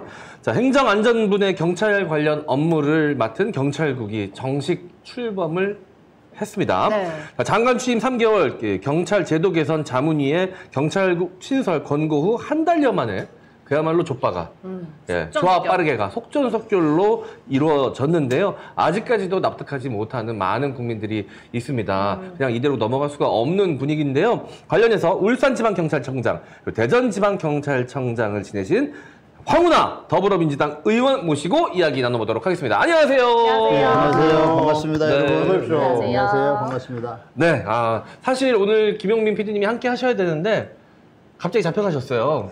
예? 잡혀가셨어요. 어디에? 검찰에. 경찰에? 경찰에서 검찰로 사건을 송치를 했습니다. 네, 그래서 조사받으러 가셨어요. 조사받으러 가셨어요. 그러시구나. 예, 보고 싶었는데요. 네. 마음이 아파요. 그래서. 네. 그런 앞으로 투사 경력이 쌓여야 됩니다. 네. 좋은 일입니다. 면회 가시면 쉽게 보실 수 있는 이제 상황이 조성될 수도 있습니다. 네.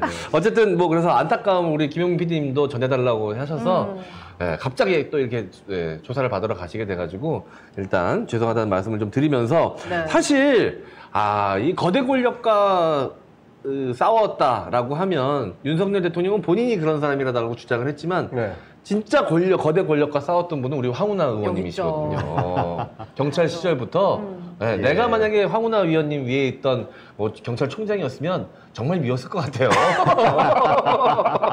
너무 잘 싸워. 그냥 넘어가는 법이 없었거든요. 우리가 잘 알고 있는 모 대기업의 회장님께서 직접 가죽장갑 끼셨던 사건이 있거든요. 그렇죠. 그런 일이 있었어요. 네. 어디 그걸 기억하세요? 그거 기억나죠. 그때 저는 처음 알게 됐거든요. 근데 그거 사실 지침이 내려왔다 그래요. 대충 넘어가라고. 근데 그때도 반발하셨던 유일한 경찰이셨죠? 예. 그러니까 제가 한 35년 경찰 생활했는데요. 네. 그 중에 돌이켜보면 한 25년 정도는 정말 그 웃사람들이 볼 때는 저런 꼴통이 어딨나, 저런 또라이 어딨나 이렇게 엄청 미워했을 것 같아요. 네, 네. 예.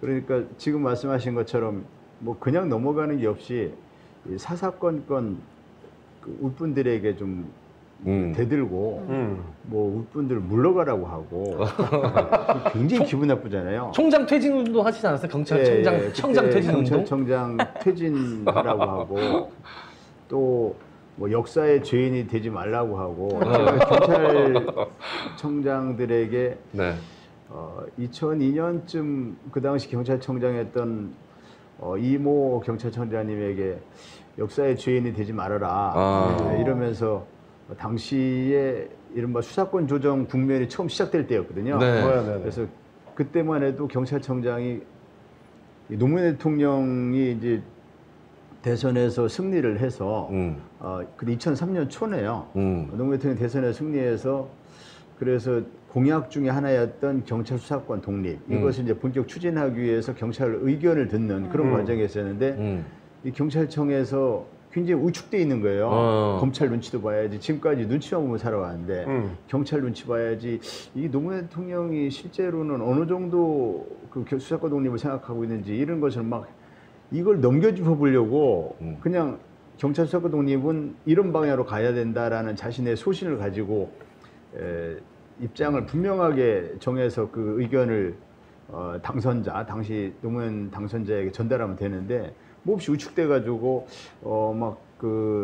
경찰은 뭐 이렇게 전면적인 수사권 독립을 원하는 건 아니고 무슨 뭐 교통사고나 폭력이나 이런 좀 자잘한 사건 이런 거부터 시작하면 되고 막 이렇게 나오는 거예요. 그래서 역사의 죄인이 되지 말라고 했더니 곧바로 감찰 조사가 나오더라고요. 검찰은 아니고 감찰, 내부 감찰 조사 나왔는데 그래서 제가 역사의 죄인이 되지 말라고 이렇게 말씀드린 건 정말 충정에서 비롯된 거니까 나를 감찰 조사하면은 오히려 그 이제 지금부터는 퇴진 운동을 하게 될 수도 있다. 그러니까 그 감찰이 일단은 돌아가더라고요. 그 뒤에 조용히 없던 일로 하겠다고. 그래서 이제 넘어가셨죠. 근데 그런 거 안 무서우셨어요? 솔직히 좀 무서웠을 것 같은데. 사실 공무원이 상명하복이 기본이거든요. 그러니까. 근데 이게 옳고 그름을 따진다는 것 자체가 쉽지 않은 일이죠. 사실 그래서 그 일선 경찰뿐만 아니고 사실 경찰 고위직이라도 심지어 경찰청장의 이름도 일반 국민들이 알기가 쉽지 않거든요. 네. 검찰총장하고는 또 좀 다른 특성이 있는데 심지어 이제 황운하 우리 의원님 같은 경우는 현직에 계실 때 이름을 알고 있는 유일한 경찰관이 아닐까 싶은 분들이 많아졌어요. 왜냐면 뭐 울산 그 고래고기 사건 때도 또 이제 이름을 언급되셨고. 근데 검찰들도 제 이름 많이 합니다. 검사들. 그러니까요. 그 왜냐면 검찰에 파견된 경찰들 돌아와 백해. 맞아요. 이것도 우리 황운하 그것도 기억하시는구나. 그때 왜냐면 많이 하시네요. 공부를 많이 했어요. 그때 검찰로 파견된 경찰들이 제대로 된 과정을 거치지 않고 그냥 파견, 야, 와, 그냥 보내. 그러면 오고, 가고 그런 상태여서 제대로 된 절차를 통해서 파견된 경찰들이 많이 없었대요. 그래서 야, 제대로 된 절차 안 거친 애들 다 백해 돌아와. 그래서 또 그때 당시 검찰하고 또 마찰이 있었잖아요. 그게 1999년인데요. 그걸 기억하시는구나. 23년 됐네요. 그때는 지금 말씀하신 것처럼 경찰 이제 형사들, 아주 유능한 강력 형사들, 주로 강력 파트인 형사들인데 이 강력계 형사들이 굉장히 유능한 형사들을 검찰이 누구 좀 우리 사무실을 파견 보내달라. 이래서 그 강력계 형사들이 검사실에 많이 파견 나가 있었어요. 이 형사들이 검찰에 파견 나가려면 일정한 절차를 거쳐서 파견 승인 절차를 거쳐서 타기관 파견이기 때문에 이런 절차를 거쳐야 되는데 그냥 뭐 전화 한 통화로 뭐 좀 보내달라고 해서 뭐 가면은 안 돌아오는 거예요. 잠시 좀 뭐 도와달라고 해서 며칠 가는 줄 알고 보내주면은 몇 년이고 안 돌아오는 겁니다. 이래서 이것은 뭐 절차도 잘못됐고 그리고 검찰이 너무 오만방자한 생각이죠. 경찰 인력을 자신 조직도 다르고 이 경찰 공무원들도 다 국민들의 세금을 가지고 월급 받는 그래서 자신에게 부여된 직책이 있는 거거든요.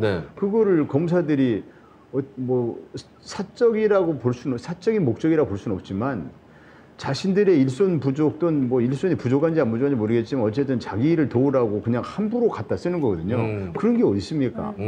공무원이 자신이 소속된 조직이 있고 자신에게 부여된 직책이 있고 그 조직의 그 일정한 계통에 따라서 지휘 명령을 받아가면서 자신에게 부여된 직책을 수행하는 것이지 그냥 검사가 좀 와서 좀 도와줘 하고 계속 근거도 없이 파견 절차 없이 이렇게 뭐 2, 3년 이상 심지어 그때 한 5, 6년씩 파견 나간 사람도 있었어요. 그래서 일선 형사들이 또 인력난에 굉장히 어려움을 겪고 있는데 인력이 부족해서 그쪽은 뭐 형사들을 막 파견받아 가지고 다른 조직 사람들을 함부로 이렇게 활용하고 하니까 제가 이것을 이게 더 이상 이거를 묵고할 수 없겠다 이렇게 격분한 나머지 당시 이제 서울중앙지검에 파견 형사 철수 협조 요청 이렇게 공문을 보냈어요.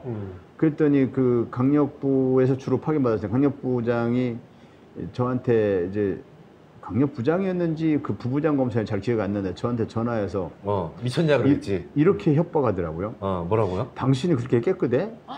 이러면서 그 얘기는 뭐야? 당신은 그렇게 깨끗한지 모르지만 당신 부하들도 다 깨끗한 거 아니야. 이러는 거예요. 그러니까 너 털고 만약에 안 나오면 네 밑에 애들 털면 돼. 그렇죠. 이 얘기잖아. 그러니까 이게 완전 그 영화 부당거래에 나오는 그런 내용이에요.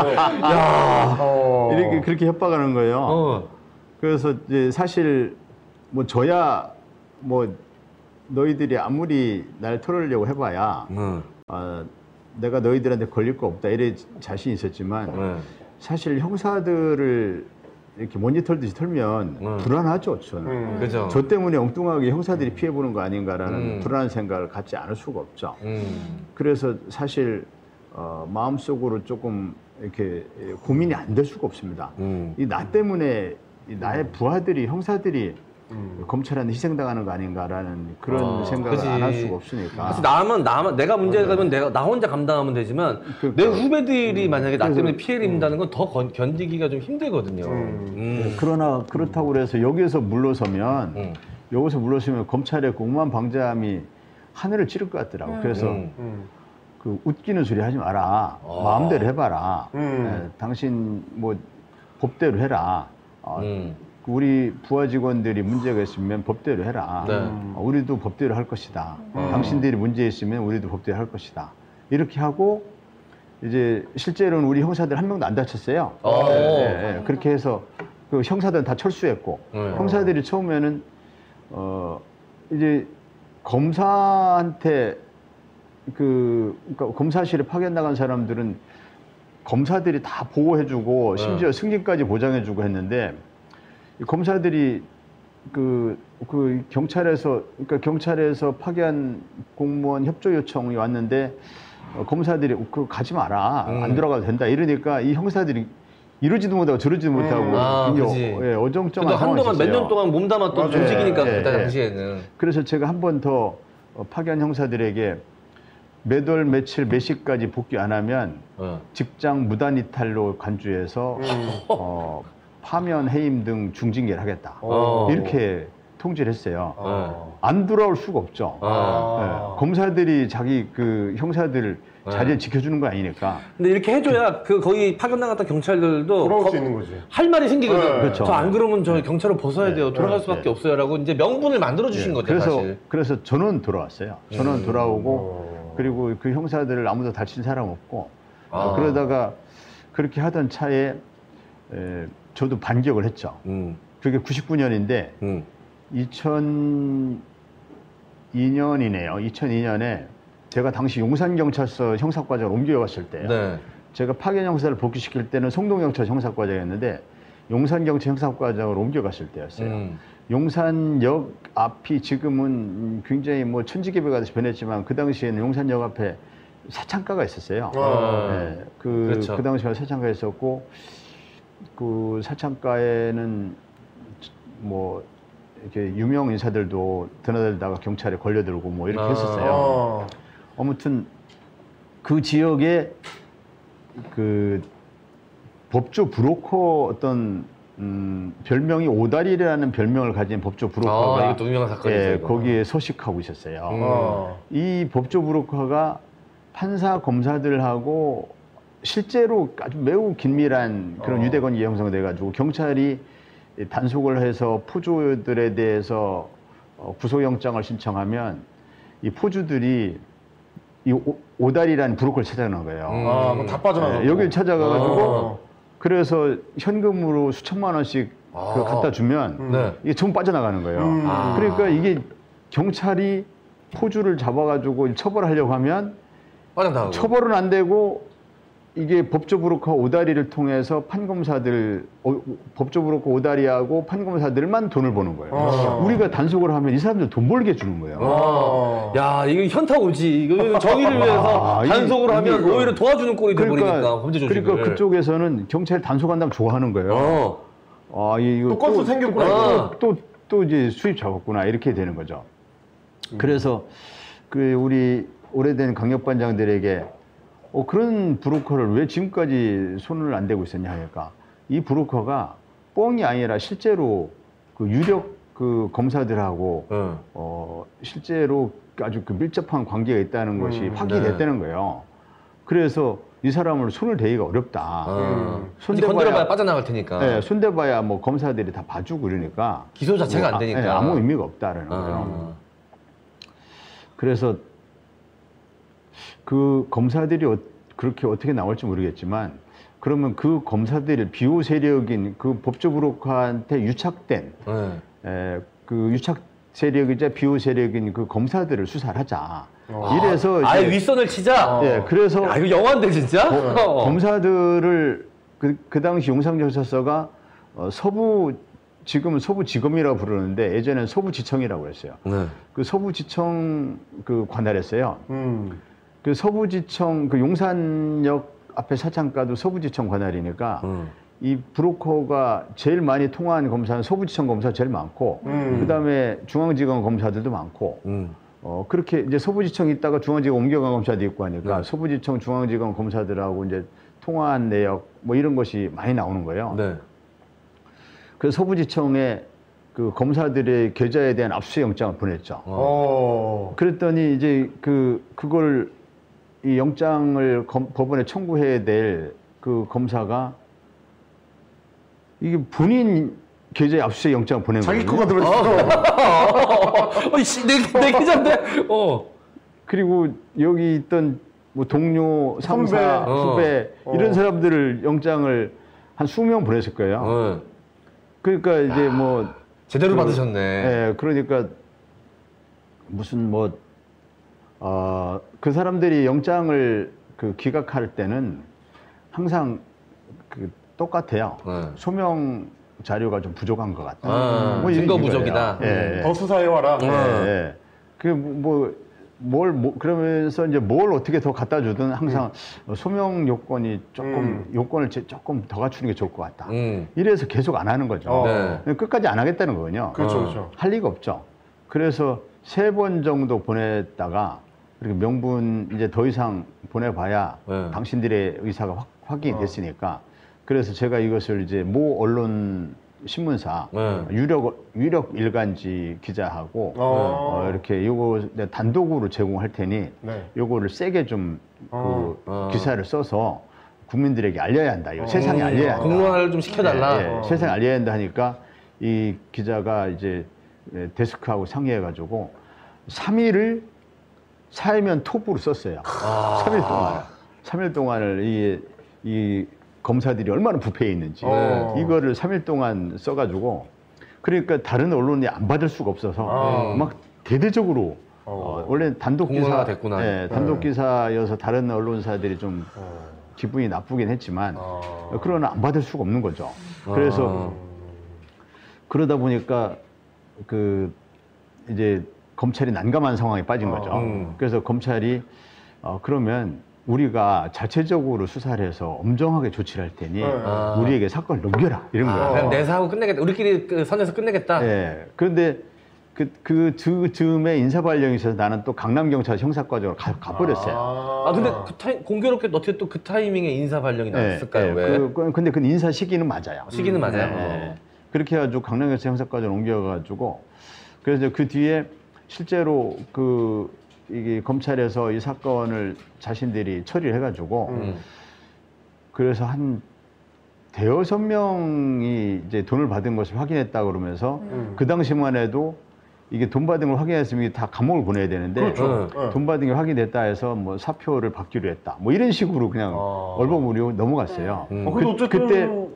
그때 등장했던 검사 대여섯 명을 날리신 거 아닙니까? 그렇죠. 그때 등장했던 그 모 검사가 이름을 내가 실명을 밝히긴 좀 그런데 어쨌든 그 뒤에 황운하에 대해서 이를 부득부득 갈다가 그러다가 모 정권 하에서 민정수석을 했어요. 민정수석을 했을 때 그 민정수석에 파견 나가 있던 경찰들에게 그 황운하 내가 있을 때 반드시 죽이겠다. 그 얘기를 했대요. 그리고 황운하만 죽이는 게 아니라 경찰대 출신들 씨를 말리겠다. 뭐 이렇게 이를 부득부득 깔면서 이게 보복 감정을 여과 없이 드러냈었다. 그래서 경찰대 관련돼서 그렇죠. 지금 이게 뭔가 이 경찰대 출신들이 크게 잘못하고 있다라는 그 프레임이 지금 또 등장하고 있지 않습니까? 맞습니다. 경찰국 신설 관련해서 이것도 질문을 해드려야 될 것 같아요. 그것도 제가 좀 더 얘기하자면 이게 그래서 그 당시부터 해서 그 당시에 임용됐던 모 검사가 몇 년 전에 그 저한테 저는 잘 모르는 분인데 제가 말씀을 드리면 그 검사는 너무 많이 알려진 분이어서 다 알아요. 근데 제가 여기서 이름을 공개하기는 어렵고 그 검사가 저한테 페북 그 친구 요청을 보냈어요. 잘 모르는 분인데 그래서 아니 어떻게 저를 알고 페북 친구 요청을 보냈습니까? 그러니까 제가 초임 검사 시절이 2000년대 초반인데 그때부터 선배 검사들한테 하도 황운하 잡아야 된다, 황운하 죽여야 된다는 얘기 하도 많이 들어서 공공의 적이었구나 진짜 검찰 조직의 그 공적 1호였다. 그래서 뭐 검찰총장 이름은 기억을 못해도 황운하 이름을 기억을 못하는 검사는. 아니 근데 의원님이 그 윤석열 대통령 녹취 파일에서도 언급이 됐었잖아요. 막 그러니까, 황운하 같은 애들이 어디 검찰한테 수사권을 내놓으라고 하나 이런 얘기가 있었는데. 윤석열 대통령이 이게 언어가 네. 그 어투가 제가 저 녹취 파일 들어봤는데 이게 이 뒷골목 건달들 말투 같아요. 제가 그 녹취 파일 들어봤거든요. 또 뒷골목 건달들 말투도 익숙하시잖아요. 많이 이제 수사를 하시면서. 그렇죠. 그래서 많이 듣던 말이에요. 수사할 때 이제 우리 형사들이 보통 부르는 양아치라고 부르는 이런 그 뒷골목 건달들 말투하고 좀 비슷해요. 말이 왜 건들 하는 말투 있거든요. 이렇게 하면서 이 말이 좀 정중하고 뭐 정제되고 세련된 말투가 아니라 뭐 황운하 뭐 그런 애들이 뭐 이렇게 하는 굉장히 익숙합니다 이 말투. 지금 성대모사 하신 거 아니죠? 아니죠. 누구 성대모사 하신 거 아니죠 지금? 네, 그런 건 아니고 근데 그 당시에 그 녹취 파일을 들었을 때 사람이 너무 기본적인 예의가 너무 안 갖춰져 있구나 생각되는 것이 본인의 직속 상사였던 어떤 모 검사에게도 제가 그 검사의 실명을 얘기할 수는 없는데 그 검사가 예컨대 홍길동이라면 홍길동 같은 애들도 일이 전부 애예요 다. 다 애 다. 뭐 직속 상사였는데 아무개 같은 애들도 다 애예요 다. 그리고 유일하게 애라고 표현 안 하고 뭐 그 형님인가 뭐 하면서 깍듯하게 표현한 사람이 있어요. 그 사람이 그 누구죠? 특검했던 사람 박영수 특검. 박영수 특검. 윤석열 대통령이 이제 박영수 특검 밑에서 그 수사팀장인가 했잖아요. 그래서 그 박영수 특검 그분한테만 깍듯하게 존대를 하고 나머지는 다 해요, 다. 그러니까 그 5살짜리 애들도 학교 보내라고. 직속 상사였던 검사한테도 애고. 그래서 이 너무 기본 소양이 안 갖춰진 분이구나. 기본적인 예의. 자신의 상사였던 분에게 애라는 표현을 쓰는 것은 애들 막 이런 식으로. 그거는 소양의 문제잖아요. 그건 좀 굉장히 역겹더라고요. 그래서 황운하 뭐 같은 애들 뭐 이렇게 표현을 했더라고요. 근데 윤석열 대통령하고 저하고 이제 개인적인 인연이야 당연히 있을 리가 없고. 다만 이것이 또 악연은 있습니다. 그게 뭐냐면 제가 2011년, 12년에 경찰청 수사기획관 할 때였어요. 그때 윤우진 세무사장 사건이라는 거 기억하세요? 윤우진 사건. 윤우진 사건. 유명하죠. 그 사건을 경찰에서 수사를 했죠. 이 윤우진 사건을 수사할 때 나중에 이제 다 뭐 등장한 확인된 얘기지만 윤우진 이제 윤석열 당시 그 부장검사에게 만나달라고 해서 한 차례인가 두 차례인가 이렇게 만나고 전화 통화를 뭐 수시로 하고 그래서 윤석열 당시 부장검사가 윤우진의 가장 강력한 비호 세력이라는 의심을 안 할 수가 없었어요. 경찰에서는. 그리고 또 동생인 윤대진 검사가 또 측근이잖아요. 그리고 이제 동생이 윤대진 검사고 그리고 실제로 윤우진은 인천의 모 골프장에 뇌물을 받아가지고 그 업자가 골프장에 선 결제를 해놔요. 수천만 원을 선 결제해 놓으면 그러면 윤우진 그 당시 세무서장이 이제 검사들과 함께 그 골프장에 가서 이제 그 공짜 골프를 치는 거죠. 그러니까 이미 결제는 다 돼 있으니까. 뇌물을 받은 돈으로. 그건 수사 결과 확인이 된 내용들입니다. 그때 그 윤우진과 함께 갔던 검사 중에 등장하는 검사가 윤석열 검사가 등장했죠. 이때 등장하는 거예요. 워낙 또 친했으니까. 그래서 이제 경찰에서는 이 뇌물에 대한 공동 사용이고 또 그 윤우진이라고 하는 뇌물 피의자의 어떤 비호 세력, 유착 세력과 관련된 부분이기 때문에 그래서 이 부분에 대한 그 골프장에 자료를 내라. 네. 도킹 내역, 사용자 내역에 대해서 자료를 내라 하니까 골프장에서 안 내는 거예요. 골프장은 우선 믿는 구석이 있는 거고 그렇죠. 우리가 안 내면 압수수색이 들어온다 하면 다 내거든요. 네. 그렇죠. 근데 압수수색을 뭐 검사들이 막아주겠지. 이렇게 믿는 구석이 있는 거죠. 그러니까 내라고 안 내는 거예요. 네. 그래서 압수수색을 보냈죠. 당연히 청구를 안 하는 거예요. 그래서 압수수색이 안 돼요. 그때 검찰이 너무하는 거 아니냐. 네. 제가 그 경찰청 출입 기자들에게 그렇게 얘기하니까 경찰청에서 그 누가 그 압수수색 영장을 방해합니까? 그 중앙지검이 네. 방해하고 있다 하니까 그러면 중앙지검 출입하는 기자들에게 그걸 토스를 해서 그쪽 입장을 들어보겠다. 네. 그래서 그 중앙지검 출입하는 검사들이 당시 윤석열 부장검사한테 물어봤어요. 거예요.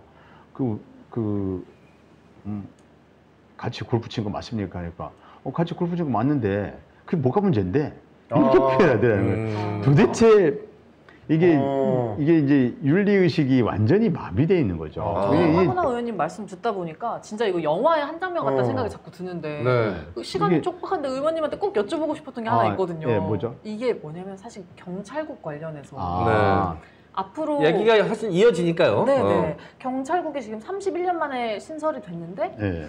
그래서 이제 경찰 행정이 어떻게 바뀔지도 좀 걱정이 되고 민주당이 어떻게 대응을 해야 될지도 좀 여쭤보고 싶어요. 제가 사실 이제 이게 31년 만에 경찰이 다시 내무부 밑으로 들어가는 거거든요. 네. 경찰이 내무부 산하에 있을 때 내무부 치안국 시절, 내무부 치안부 시절 경찰은 아주 끔찍한 사건들을 경험했고 정권의 그 하수인, 정권의 파수꾼이라는 오명을 뒤집어 썼는데 그 대표적인 사건을 두 가지만 얘기하자면 4.19 이전에 이승만 정권 시절에 당시 내무부 장관 최인규 내무부 장관이 경찰서장 모아놓고 3.15 부정선거를 지시했어요.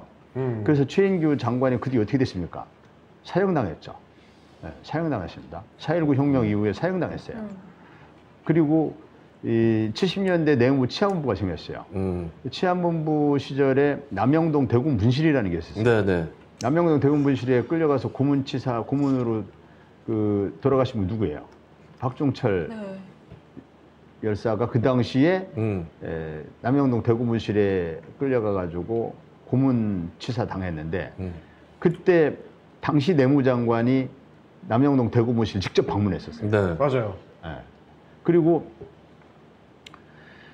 이렇게 두 가지 사건을 예를 들자면 내무부의 치안국이나 내무부 치안본부로 있을 때 경찰은 정권의 완전한 그 몽둥이가 됐었던 것이거든요. 그래서 경찰들이 그런 과거로 돌아갈 수 없기 때문에 총경들이 이렇게 그 과거로 회귀해서는 안 된다. 정치 권력에 경찰 예소시키려고 하지 말아라. 왜 내무부로 다시 되돌아가느냐. 이렇게 지금 이제 반발하는 것이죠. 그런데 이 일이 왜 추진되느냐면 이게 윤석열 대통령이 지시하지 않고서는 이상민 장관이 이렇게 움직일 리가 없죠. 행안부 장관이 할 일이 얼마나 많은데 행안부 장관이 취임해가지고 할 일이 이것밖에 없어요 지금. 이것밖에 없고 또 취임하기 전부터 맨 먼저 행안부에 전화로 지시를 해가지고 경찰 뭐 제도 개선 자문위원회 만들려고 해가지고 이 취임하기 전부터 법석을 떨면서 한 일이 일밖에 없어요. 윤석열 대통령한테 지시를 받지 않고서는 이게 있을 수 없는 일이죠. 근데 윤석열 대통령이 사실 뭐 국정 운영의 철학이나 어떤 뭐 이런 게 굉장히 빈곤한 그런 것을 좀 드러나고 있지 않습니까? 주로 이제 압수수색 쪽에만 집착을 하는 스타일이죠. 그렇죠. 이제 그 전문 분야가 압수수색, 전문 분야가 이제 사건 프레임 짜서 그 사건 만들기. 그렇죠. 여기에 이게 이제 익숙해 있다 보니까 이제 자신 있는 분야, 아는 분야는 경찰, 검찰밖에 없는 겁니다. 그래서 검찰은 한동훈이라는 최측근을 보내가지고 검찰은 완전히 내가 내 손에 쥔 것 같은데 이제 경찰은 행안부 장관이 한동훈 법무장관이 검찰을 장악하듯이 이 행안부 장관이 경찰을 확 줬으면 좋겠는데 사실 행안부의 업무, 행안부의 경찰이 갖는 어떤 포션 또는 그 비중 이것과 법무부에서 검찰이 갖는 비중은 전혀 다르거든요. 네. 법무부에서 검찰은 거의 전부입니다. 네. 업무의 거의 전부예요. 근데 행안부에서의 경찰은 행안부에서 중요한 일들이 굉장히 많아요. 네, 네. 굉장히 많고 경찰은 그중 일부에 불과하고 그 다음에 경찰이 내무부에서 독립할 때 경찰은 행안부 장관의 지휘를 받아서는 안 된다 해가지고 행안부 장관의 사무에서 치안 사무가 완전히 삭제됐었거든요. 네. 반면에 법무부 장관의 사무에는 검찰 사무가 딱 들어가 있고 네. 검찰청법에도 검찰 사무의 최고 감독자는 법무장관이라고 딱 명시돼 있어요. 그래서 이제 같이 비교하면 안 되는데 윤석열 대통령이 제가 생각해 보건데 그런 내용을 몰랐던 것 같아요. 모르고 아 법무장관이 검찰을 장악하듯이 행안부 장관이 경찰을 장악하면 그러면 되겠다. 네. 그러지 않아도 경찰이 수사권 조정으로 뭐 힘이 세진 것 같아가지고 굉장히 이제 부담스러우니까 네, 굉장히 좀 이것을 이제 뭐랄까요 그 못마땅하게 생각을 했었던 것 같아요. 그러니까 경찰을 뭔가 이게 발 아래 두고 싶은데 그러면은 이제 행안부 장관이 경찰을 마치 법무부 장관이 검찰국을 통해서 검찰 사무를 관장하듯이 행안부 장관이 경찰국을 통해서 경찰 사무를 관장하면은 마음이 좀 놓이고 네. 또 수사권 조정에 대한 좀 보복 감정도 있었던 것 같아요. 그럼 이제 경찰을 좀 찍어 누를 수 있는 이런 게 될 수 있을 것 같은데 이런 좀 단순한 생각을 했던 것이죠. 그래서 그렇게 지시를 했던 것 같은데 이 윤석열 대통령이나 이상민 장관이 관가했던 것이 바로 법무부 검찰의 관계와 행안부 경찰의 관계는 이게 동일선상에 비교해서는 안 될 너무 차원이 다른 문제이고 네. 그 다음에 이 경찰은 이 91년도 경찰청으로 독립될 때 그때 내무장관의 사무에서 치안에 관한 사무가 빠졌다는 거, 삭제됐다는 그렇죠. 거 이게 굉장히 큰 역사적 의미가 있는 거죠. 네. 이 부분을 망각한 거예요. 네. 그래서 결국은 지금 행안부에 경찰로 설치한 것이 정부조직법과 경찰법을 위배했다는 것이 네.